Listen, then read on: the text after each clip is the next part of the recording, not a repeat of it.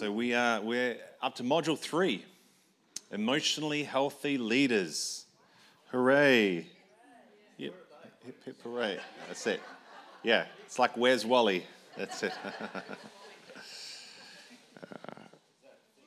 Yeah.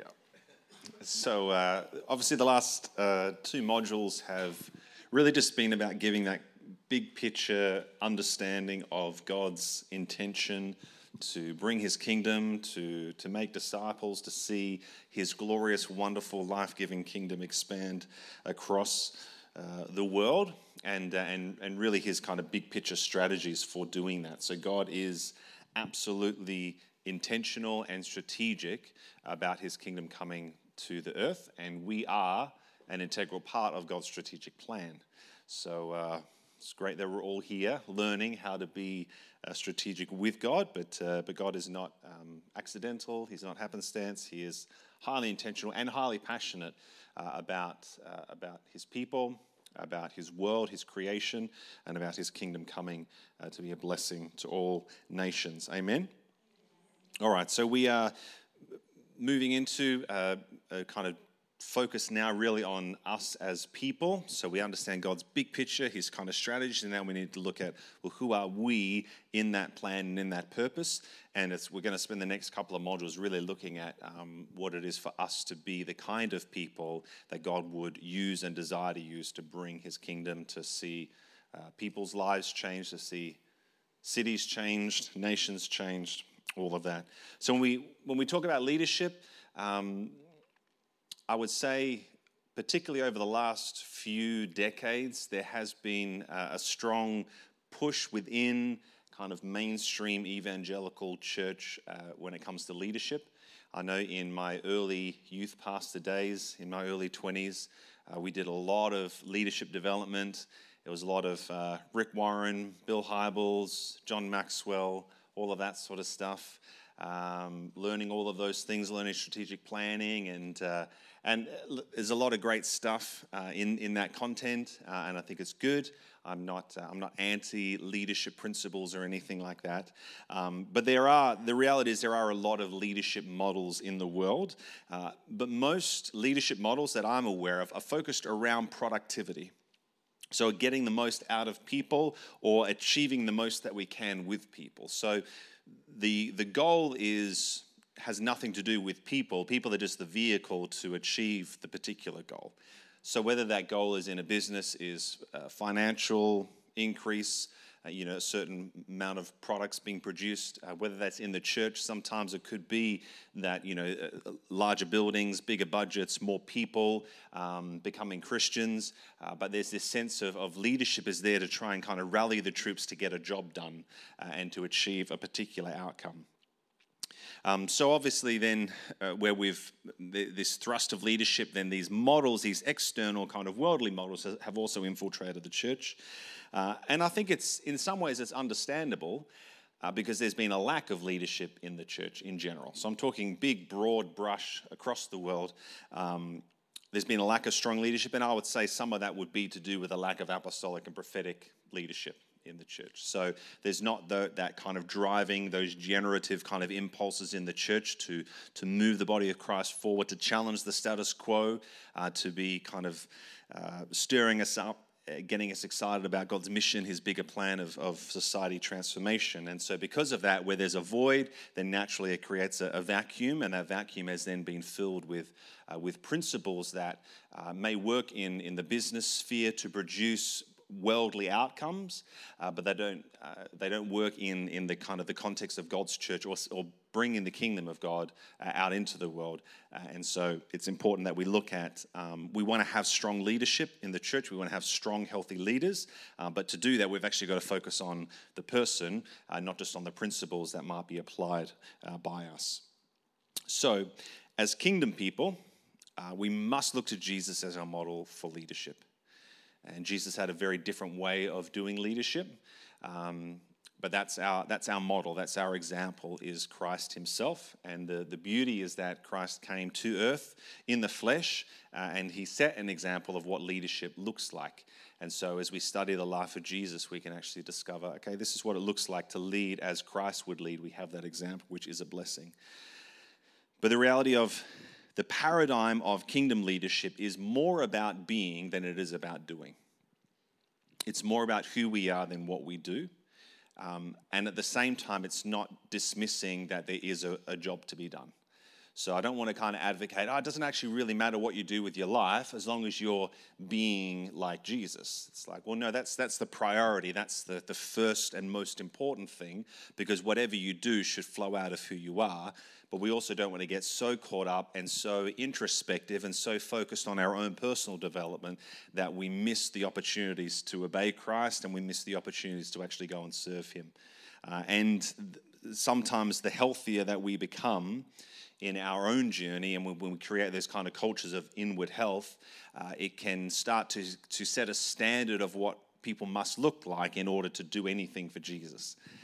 And again, as you look at the disciples, you see a very low standard, very entry level, even in terms of their character. And I'm not saying that that's what we aim for, but the reality is God uses everyone.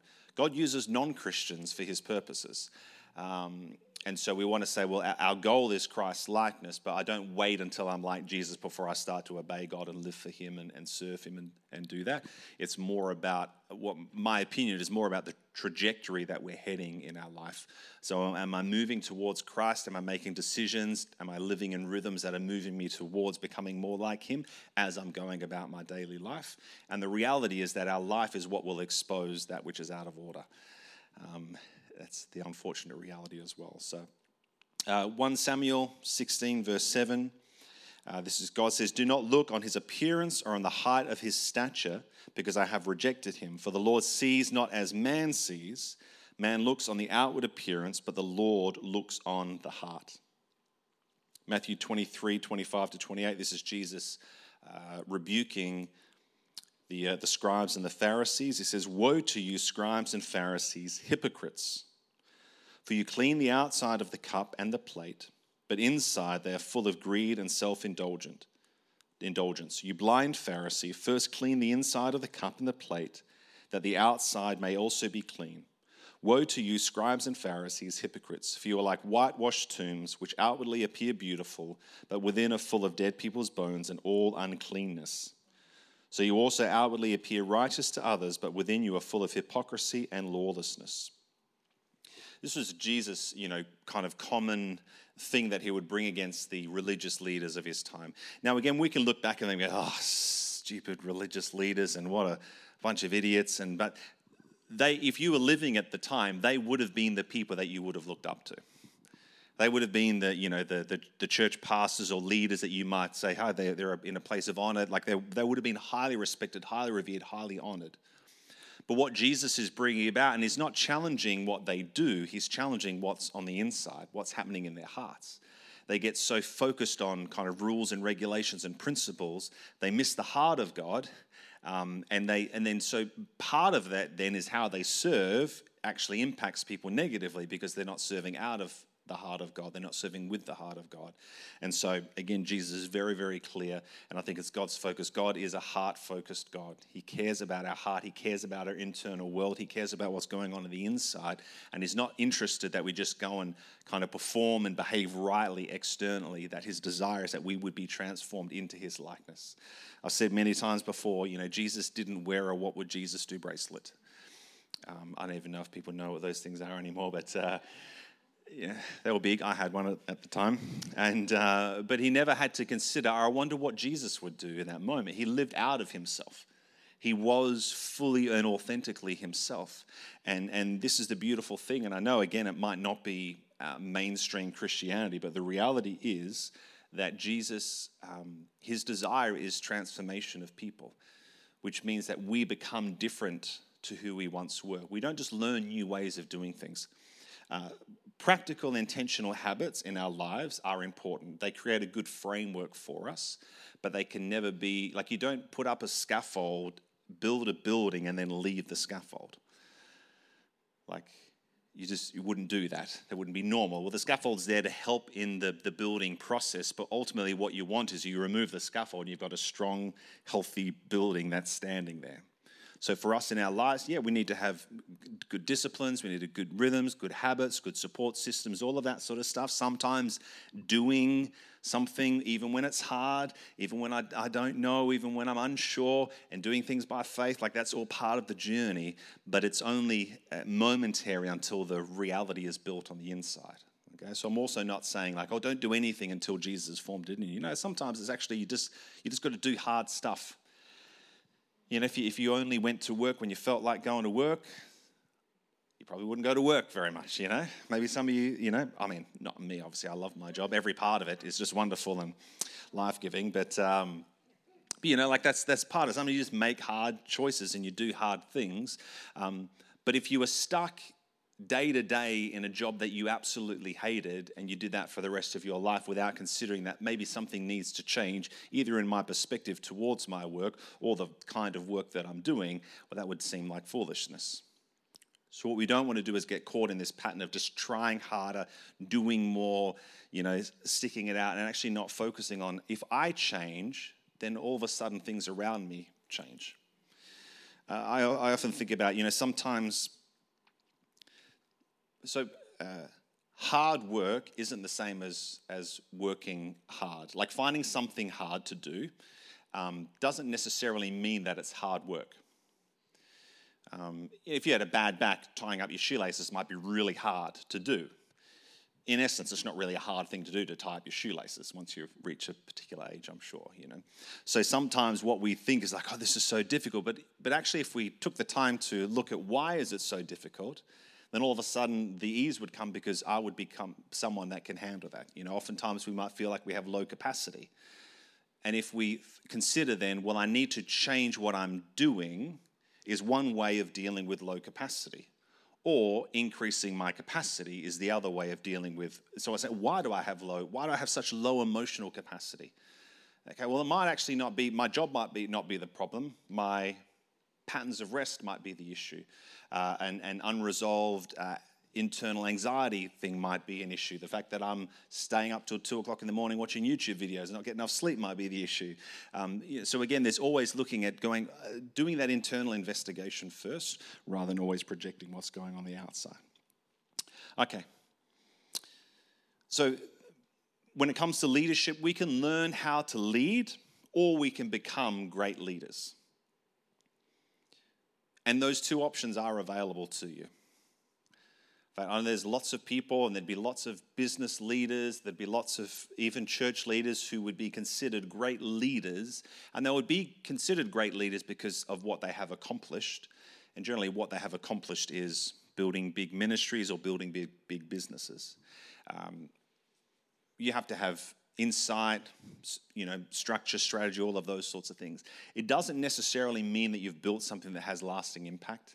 It doesn't necessarily mean that you've built great people. It doesn't necessarily mean that you've left a legacy of transformed, impacted lives that will go on for generations. It might just be that you're that kind of flash in the pan. And again, this is what we find in kind of Christian celebrity culture as well. You know, this person who's very charismatic, they're very good at getting people to do stuff. They build this thing, all of a sudden they leave or they have a moral failure and everything falls apart because there's not an organization that is filled with big people.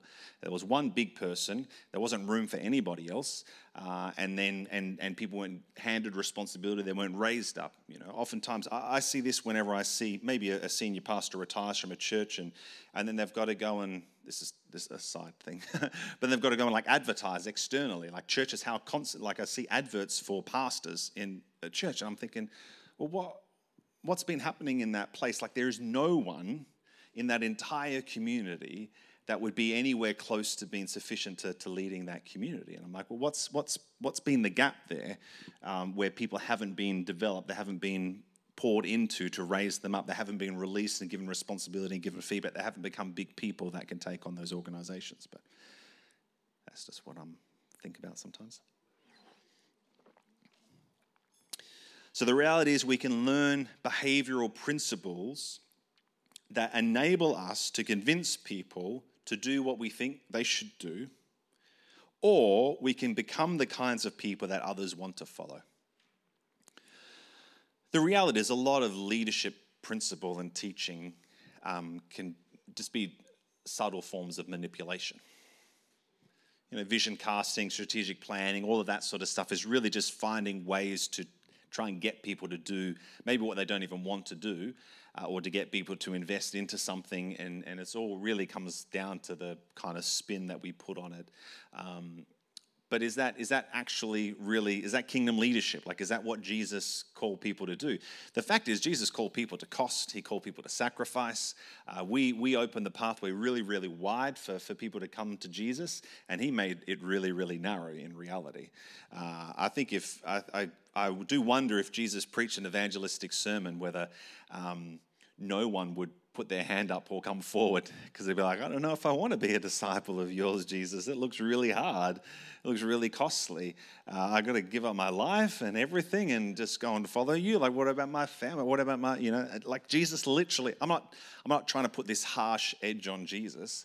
He was obviously loving and kind, but he literally said to me, well, you want to go bury your father? You're not fit to be my disciple. It's like, boom, like not fit to be I thought anyone can be a disciple. Or I just pray a prayer and I'm your disciple. It's like, no, you're a disciple if you lay your life down and follow me and choose me even when it's hard, and choose me when everyone else rejects me, that you're still there sitting at my feet following after me. That is the reality of following Christ. But he was someone that people wanted to follow. They were drawn to him because of who he was. Amen? Oh no. Kingdom leadership is integrity-based leadership. So our character, who we are, is more important than our competence, which is what we do. I think we need to grow in competence. I think we need to grow in our ability. I think we need to grow in our skill set. A few years ago, we were just kind of discussing where the community's at a leadership level, and realizing that we had developed a lot of big people, and we've had people go through a lot of internal transformation, a lot of freedom, a lot of reconciliation, a lot of breakthrough in their life, but they weren't necessarily strong leaders. And so, part of even what we're doing here is wanting to develop leaders, because we recognize you can have people that are healed and set free, and I'm like, great, but they don't necessarily know how to apply that healing or how to lead others into that place. So there is the reality of principles. There is the reality of understanding, like there are ways to lead that can help to impact people and do all that sort of stuff. But if it's not coming out of an overflow of who you are, then eventually it gets revealed. And we see this all the time. This is what happens in the church. People, they do all this great stuff, and then their character gets revealed, and it doesn't sustain them. What it seems like to me is that God will promote people to a place. I know there's that scripture, God will never give you more than you can handle. I don't know, I just see God, maybe people take more than they can handle. I don't know how it all kind of works, but the reality is that God will promote you to a place that will destroy you. He just will do it. If you're open, he'll keep doing it, because our responsibility is to do that discipleship journey. Our responsibility is to be yielded to God. It's our responsibility to repent. It's our responsibility to humble ourselves. You probably heard me say many times, humble yourself. Don't let God humble you, because God does a much more brutal job at humbling us. I think that's God just saying, hey, I've told you, humble yourself, because if you let me do it, you might not like it. So choose it yourself. Much, much better, much nicer, much easier way to do it. But the reality is that we need to be working on our sustainability and our character. And it's all in partnership with Holy Spirit. It's all in partnership with God. But if we're not growing with God in who we are, if we're just learning, okay, yes, I've got a new skill, I'm growing in my competency, it won't necessarily sustain you as a leader, and you will get exposed, you will get revealed. So even if we are highly competent, our character will eventually be revealed. Any questions so far? Cool. Yes, Nicole will bring you the microphone. Do you think sometimes people get promoted within a church because they get elevated, leaders get elevated by the people that are following them? You know, that creates that sense of they're amazing, they're a great leader. and that makes them actually more isolated to the point where they have less people that they can actually be really normal with. Yeah. You know, they need mentoring, or the leader needs somebody they can go to. Yep. Yeah, so people can push you up and elevate you to a place. I think this is where, again, so in 2 weeks' time we're doing performance orientation, which is a very good topic, very important topic, and very prevalent topic, I think, in Western culture in general, but particularly in the church. So this is where essentially our identity is based upon our performance, and that starts right at early childhood. You know, you do something good, you're a good boy. You do something bad, you're a bad boy. All of that sort of stuff. So our morality gets attached to our behavior, all of that sort of thing. So what we can do is we can individually free ourselves from that. We can do the business that needs to be done to be free. Like, hey, I don't need to perform for God. I don't need to perform for others.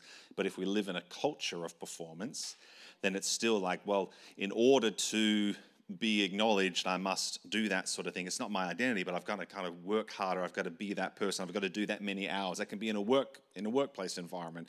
I've got to be the best in order to kind of move forward. So it does become tricky and difficult. So I think in the church context, we need to remove the culture of performance, which is a whole big thing that I'm keen to see happen. But yeah, it is difficult when we have a culture then that would force people to be isolated and feel like, well, I can't be honest, I can't be vulnerable because that will cost me my job.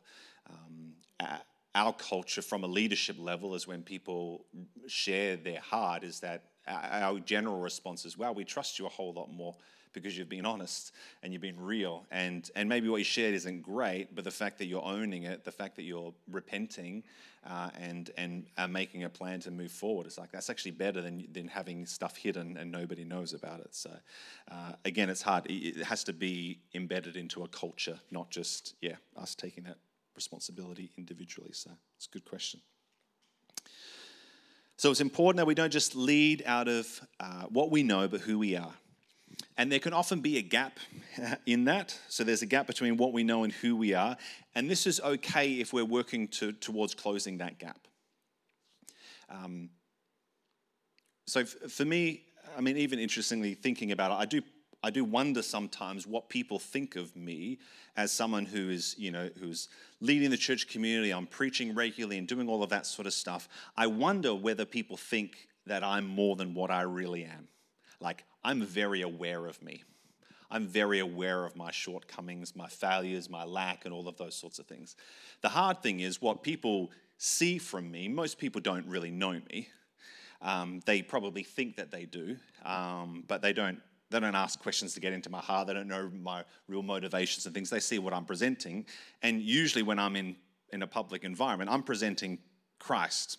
Like, that's my goal, is not to present Brad Joss to people, it's to present Christ to people. And when you talk about Jesus, you're talking about the perfection of Christ. And I'm okay to tell stories of my struggles and my difficulties, but the reality is, I don't agree with the principle that only preach what you absolutely 100% live.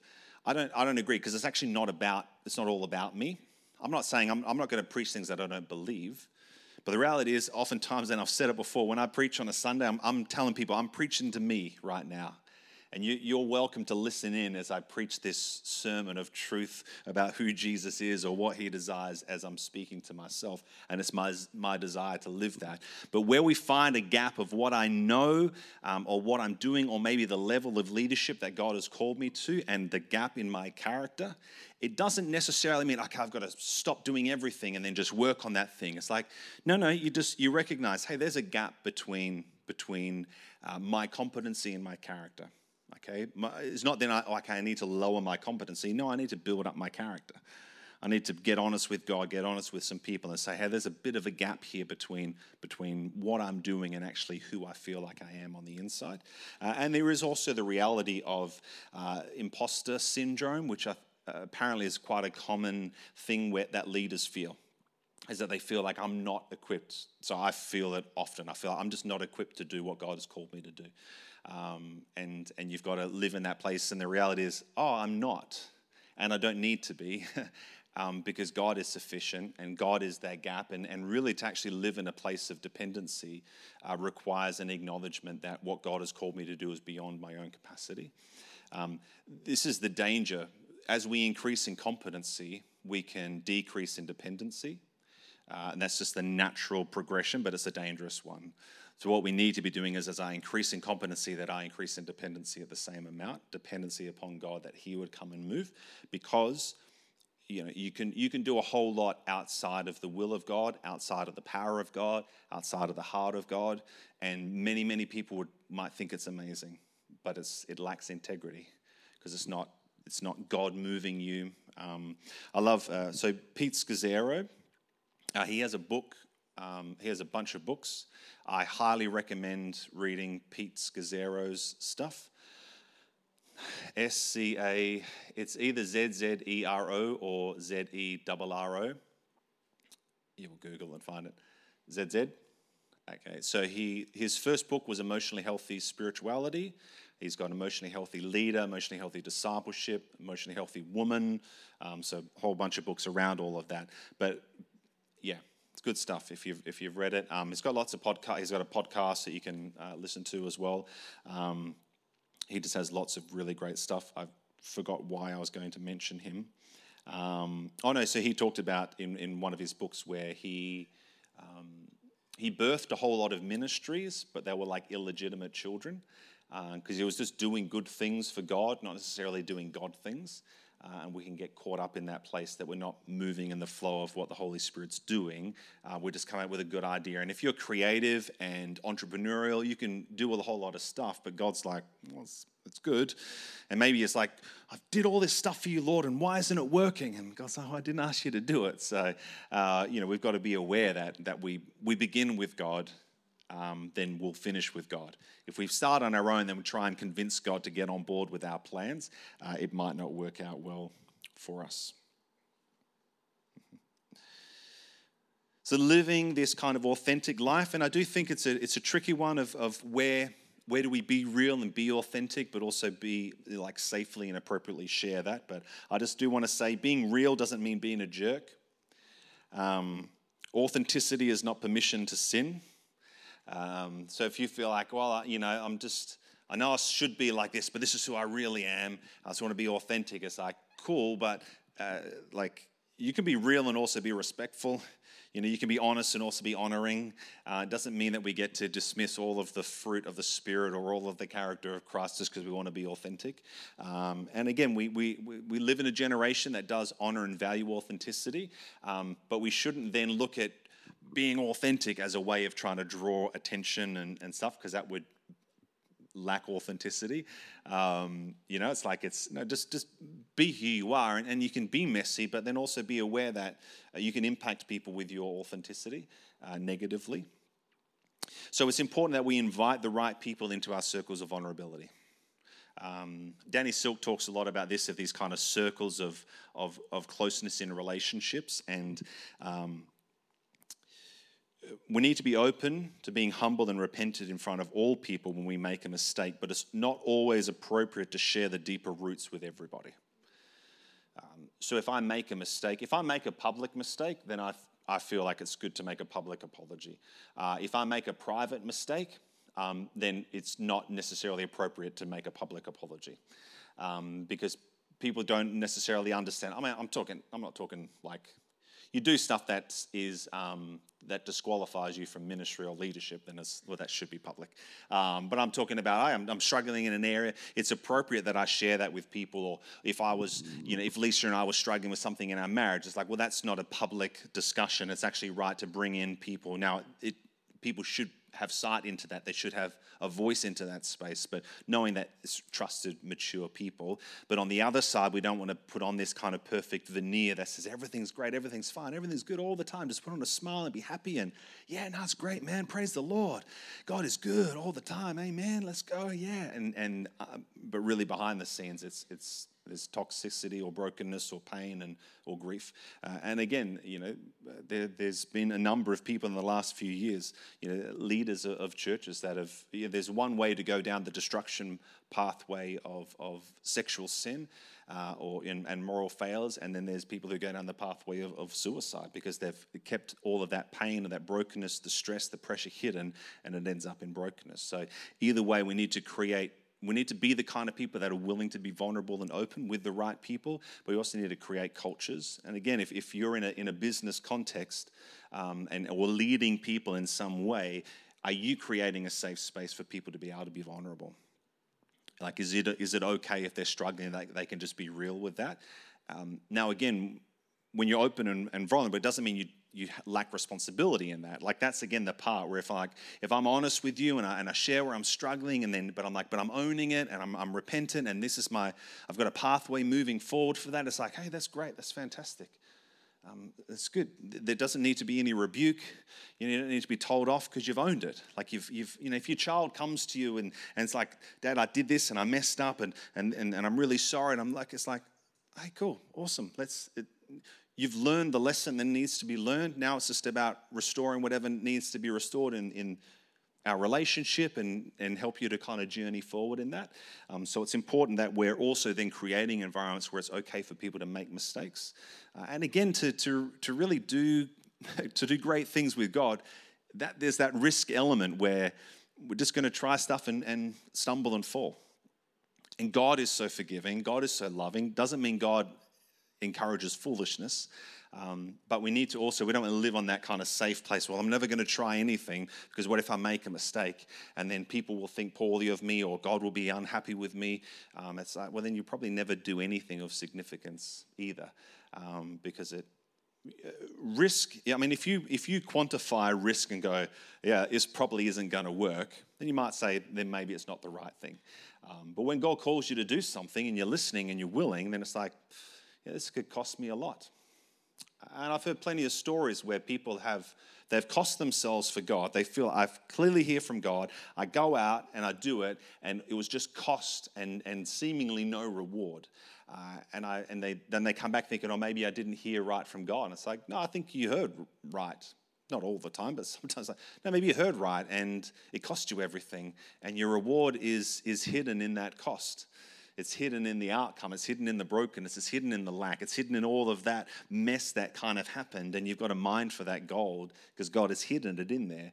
But it doesn't always look like what we think success should look like when we obey God isn't necessarily always the outcome, as demonstrated by Jesus hanging on a cross. Certainly not what anyone would have considered. I'm sure even his own disciples going like, I was sure this was the Messiah.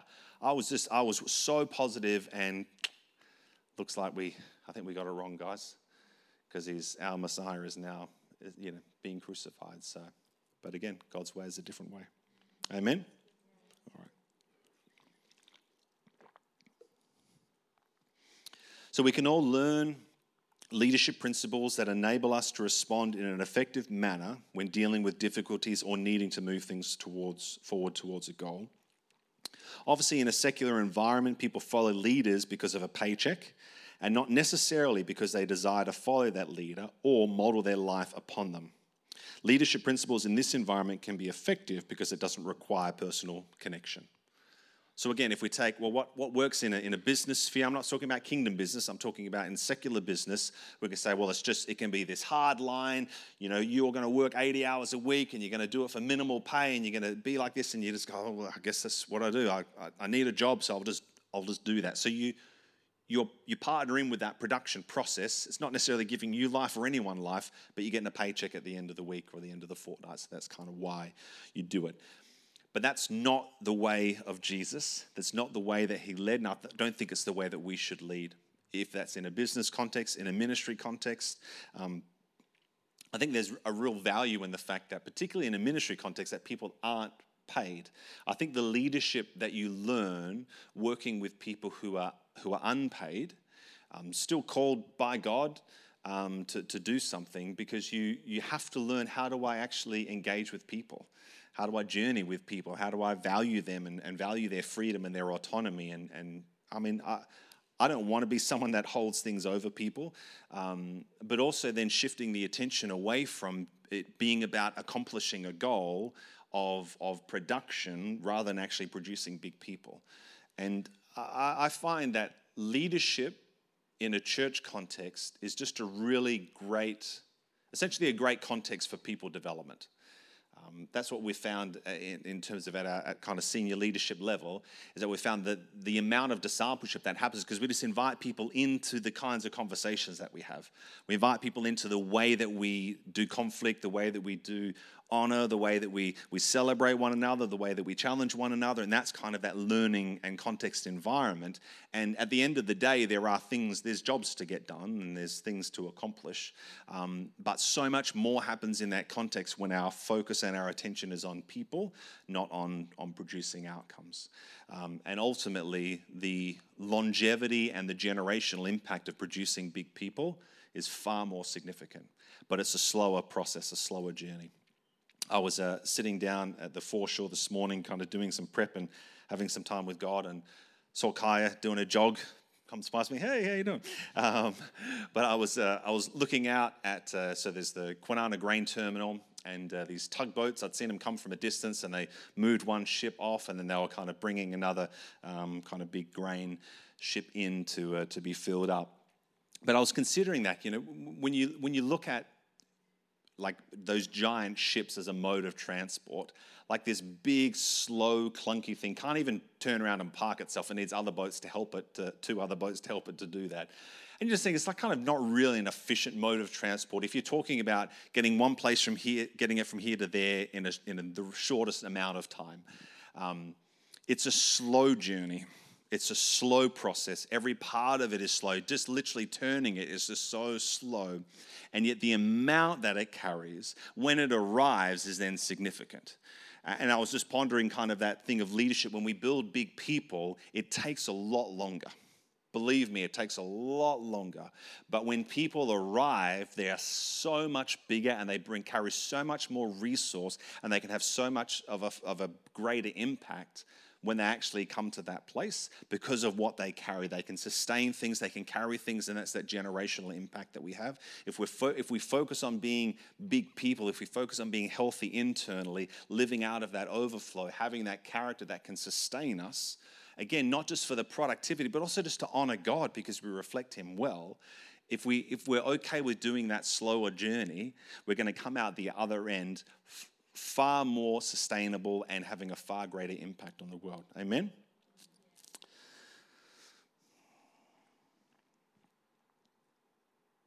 So to lead people and impact them beyond just getting a job done, our integrity, which is the symmetry between what we say and do and who we are, is of vital importance. And as I said, it's not about avoiding productivity. There's still a job to be done. There are still things to be achieved. But it's about moving towards becoming a person that leads out of the overflow of their character and the overflow of their relationship with Jesus. So our inner life with God impacts our outer life with others. We were just chatting before in our meeting. We need to live out of the overflow of the presence of God, that wellspring of life that comes from Holy Spirit. Okay, but the well itself is our responsibility. The wellspring is God's responsibility. That's the Holy Spirit. But if we have a well that's filled with junk, that's filled with kind of rocks and an old bike and a truck tire and kind of murky, muddy water, then the wellspring gets impacted because it filters through us before it comes out. So every single person, if they're a born-again, Spirit-filled Christian, they have the same Holy Spirit living inside of them. They have that wellspring of life. Amen? Okay. Does everybody release the wellspring in the same way? No. I mean, not just in the same way in terms of practically how does it overflow, but sometimes it comes out funky. Sometimes it comes out messy and dirty and a little bit harsh and a little bit, not quite the same. It's the same wellspring, but the well is actually what impacts it. So we need to understand, we don't just want to have great character, because then we just be nice people that everyone enjoys. I really like that person. There's no power. There's no purpose. God's not doing anything great through them, but they're really, really nice and they're really trustworthy. So that's good. And we don't just also want that person, they're so Spirit-filled and they're like, the Spirit's flowing out of them, but it's getting messed up and distorted and murky because their character can't sustain them. I've met plenty of really anointed people that just aren't necessarily nice people. And I'm like, to me, it's like it doesn't mesh because Jesus isn't flowing out and impacting the world. It's like, I know the Spirit's there, and I'm hearing what you're saying, but the way that you're saying it isn't actually reflecting Christ. Okay? So it's important that both of those things are happening. We don't just want to have good character and no overflow of the Holy Spirit, but also overflow of the Holy Spirit with bad character actually then distorts and muddies up the flow of the Spirit. Does that make sense? All right. So the reality is our internal world, our emotional health is what matures us as people. If you look at somebody who is mature, you're going to say, well, they're mature not just because they've got grey hair. They're mature because they're emotionally mature. Their hearts are mature. Their character is mature. When we planted this church, we had lots of younger kind of people, young adults. I was 27 myself at the time when we planted the church. And so we would every now and then have kind of older people come and join and like to start attending and be like, oh yes, some older people. And then what we discovered, like literally people in their 70s, and what we discovered is like, wow, these people are really immature. So we were hoping for this breath of fresh air, this old mature people that could be spiritual mothers and fathers. And then we found ourselves having to be the ones to kind of lead them and disciple them because they hadn't been raised in Christian environments where that sort of stuff was the focus. Like actually mature internally. Don't just, well, I know the scriptures and I know this and I know that. So that's good, but you don't really know it because it's not being formed in you. You can quote scripture, but you're not living it out internally. And so that was just an interesting thing for me. Just because someone's been a Christian for a long time does not necessarily mean that they've matured into Christ's likeness because of the frameworks of how kind of the Western church is. So we want to see people that are actually being formed in the likeness of Jesus. Amen? All right, so leadership is people following people. If we call ourselves a leader and we turn around and no one's following, then we are taking a walk, is the saying. So, if people aren't following, then we're not leading. Now, again, it doesn't mean you've got this whole, massive crowd of people. It might be one or two people. But we want to be saying, is my life worthy of replication? So to be a leader that represents Christ, to be a kingdom leader, to be an emotionally healthy leader, you say, now I'm not saying every part of you. You say, no, maybe like 70% is worth replicating. That's okay. We've all got a journey to go. No one's 100%. But if we think, oh no, yeah, is my life worth replicating? And if it's not, then it's like, cool, then I need to work on my character.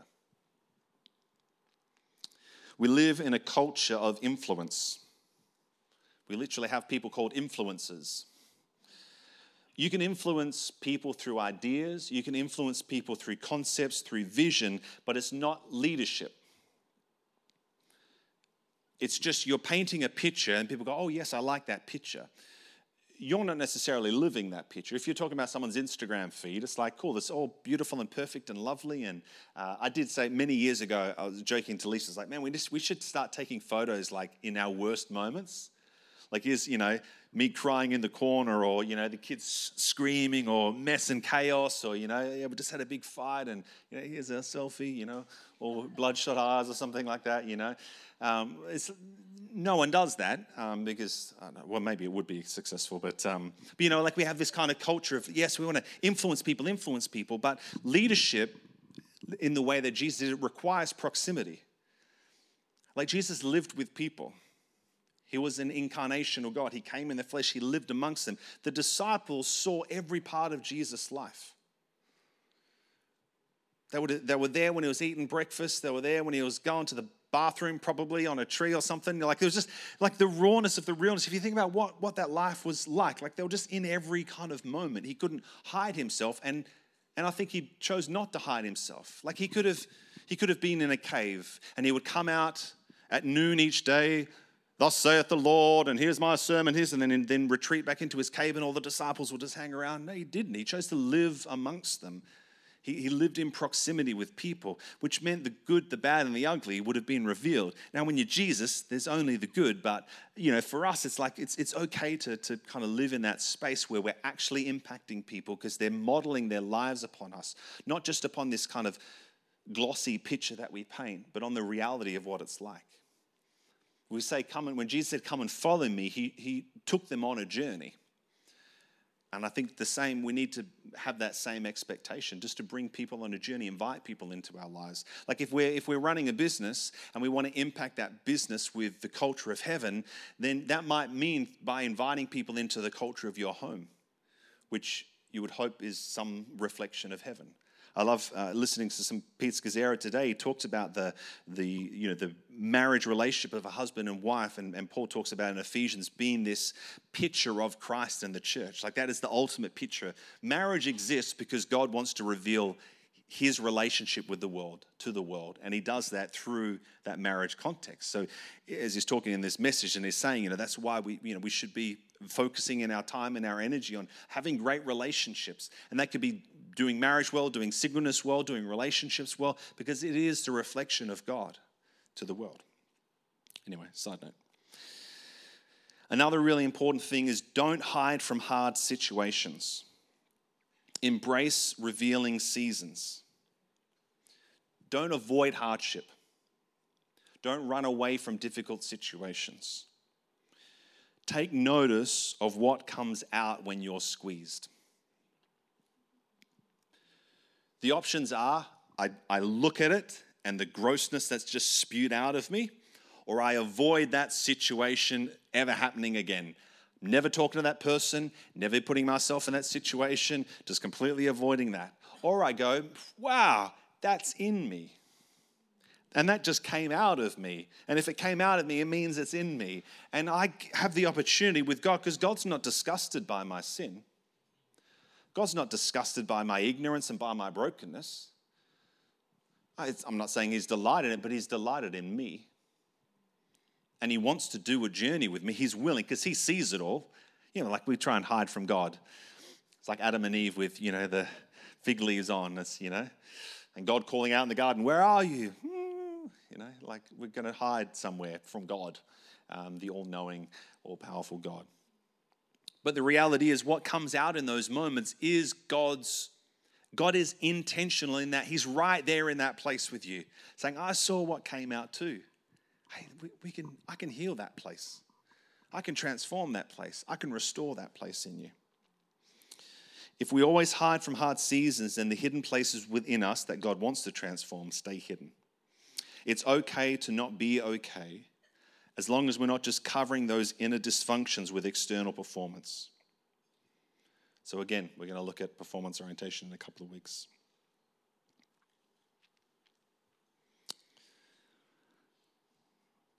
Healthy leadership allows us to get out of the way and let God lead through us.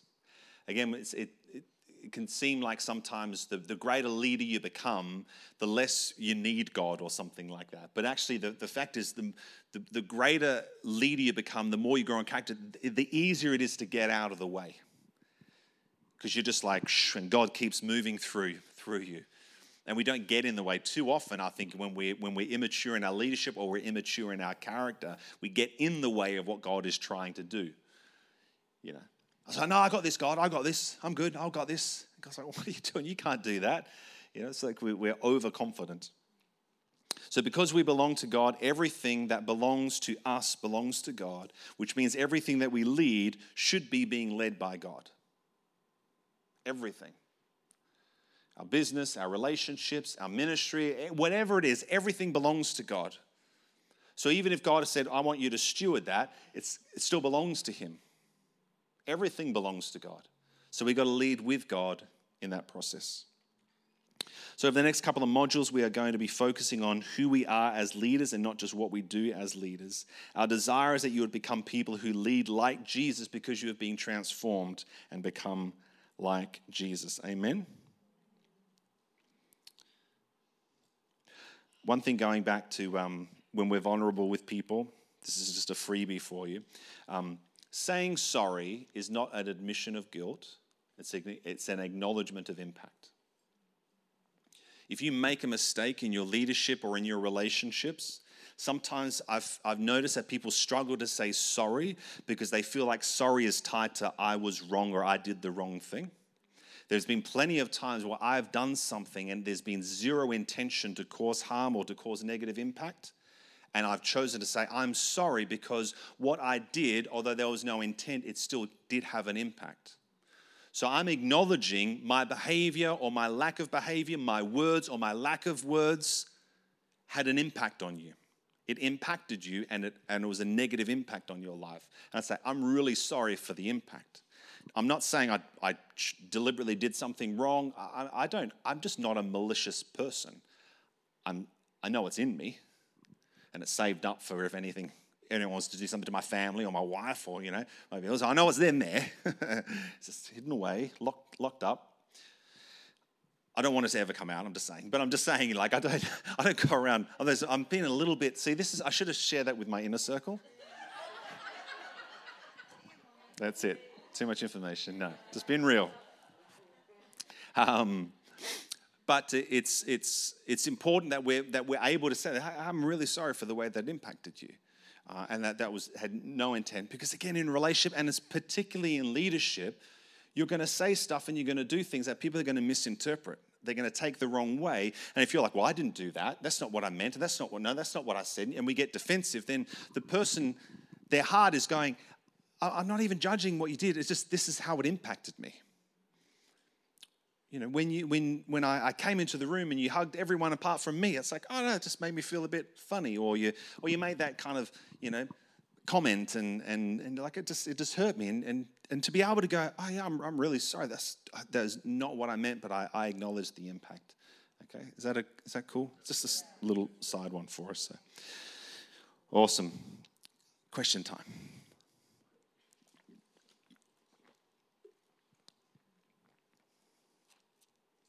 Or comment time. Or nap time.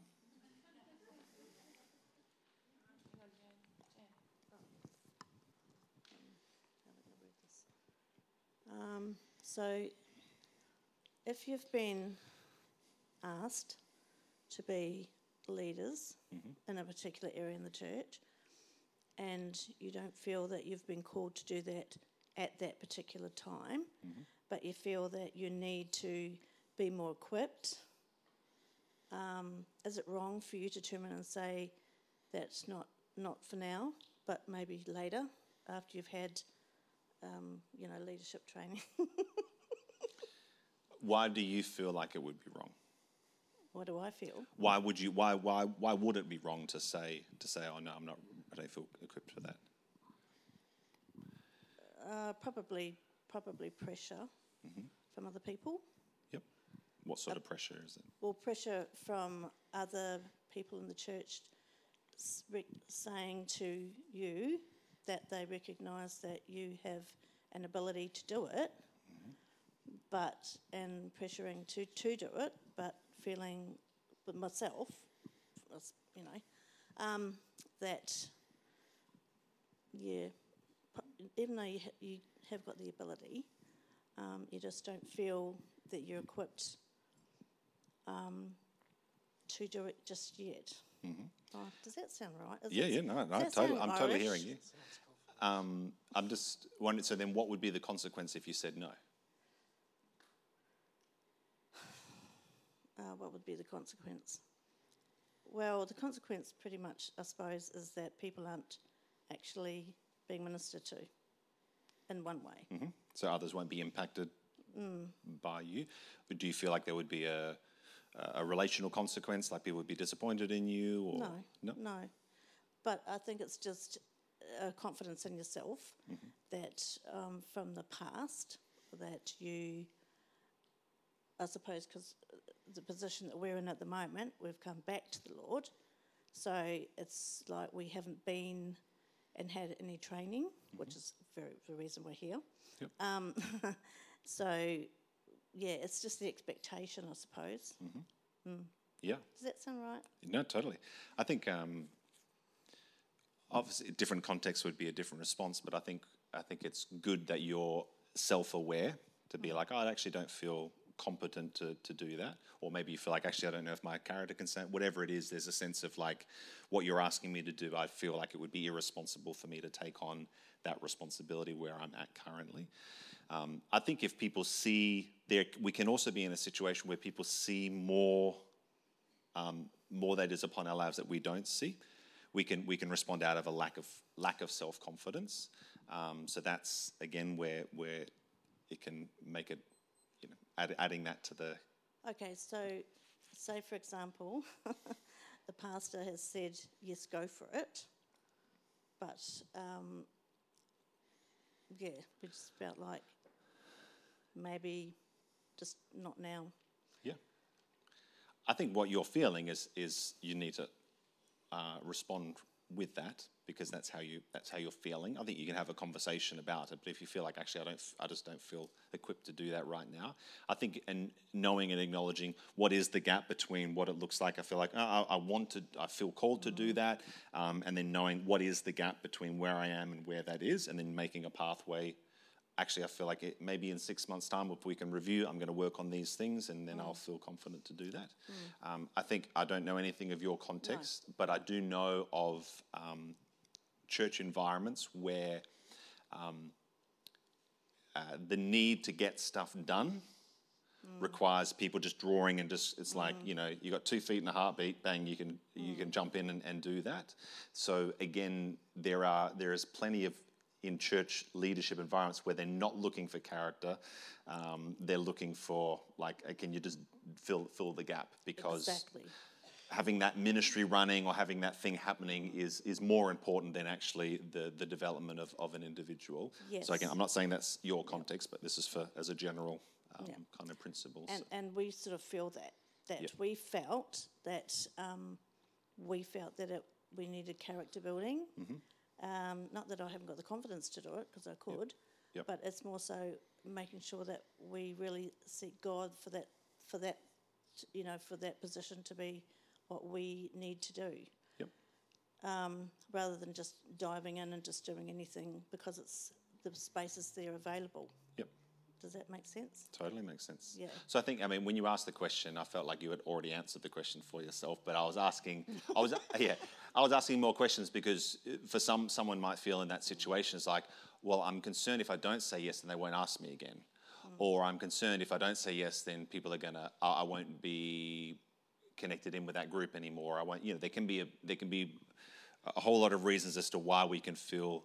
It's like, I know it's not right for me, but I feel compelled to because of this reason, or that, someone's going to be upset with me, or I'm going to get, there can be all of those other things happening as well. So So it's not a bad thing Yep. for us just to sit back for a little bit before we just jump straight in and just go for it. yeah, well, I don't think you're sitting back. I think you're moving forward towards that place. Well, So you're yeah. being active. I know this is good to say. It's like, oh no, Yeah. I'm just going to. You're not taking a break. It's like, actually we're moving towards that place, but that's a destination over there that we don't feel like we're there yet, and we're Yes. actively pursuing that and working towards it. I suppose in one way it's like the tugboat, isn't it?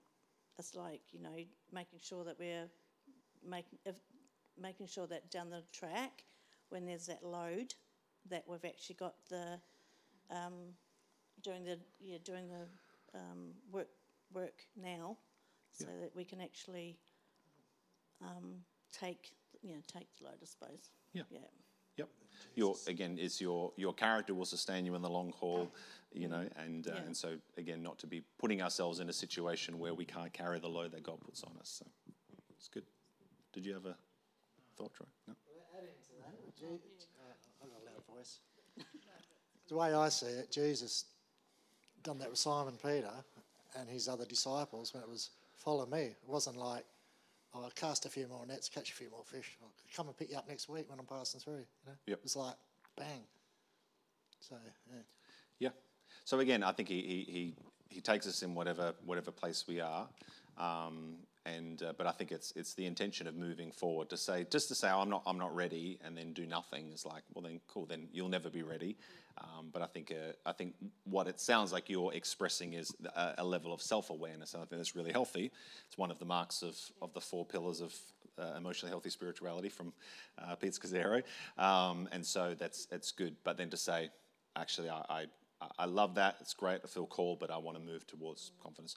We're having that conversation, recently about prayer ministry and having prayer ministry, kind of set up, and then people just feel, I just don't feel confident to lead. And it's like, cool. But my desire is to do that, but I feel like there's a gap between where I am now and then we talked about, okay, so what's the strategy that can help us to get towards that place?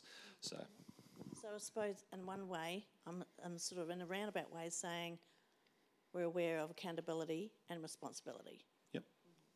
for people's lives Yeah, absolutely. And that's a and, good and thing. our own. Yes. Yep. So as a principle for this church, for Paradox Church, we've tended to look at if it comes to starting a new ministry or doing a new venture, do we have the resource to do it financially? Do we have the resource to do it with people? And if we don't, then, I'm not saying taking a faith step and okay, we see again faith. I know John Wimber says faith is spelled RISK. I don't agree grammatically or theologically, because I think faith, we've put faith into this box of like, just believe and it'll happen. And it's like, well, no, faith is a gift from God. I've had the gift of faith given to me in particular situations. So this property I had the gift of faith for. It made zero sense to even look at it and move towards it. But I knew from the moment that we started pursuing, I was like, this is happening. So I had a peace because I had faith. Now, it was unseen. It was like out of this. It was next level provision, all of that sort of stuff. But I knew God had that. So for me, faith isn't blind. It's not like unknown. It's actually, oh no, God has kind of given me this and I can, move forward into that. So, yeah. I don't know if I was making a point more than that, but it's good. Any other thoughts, questions?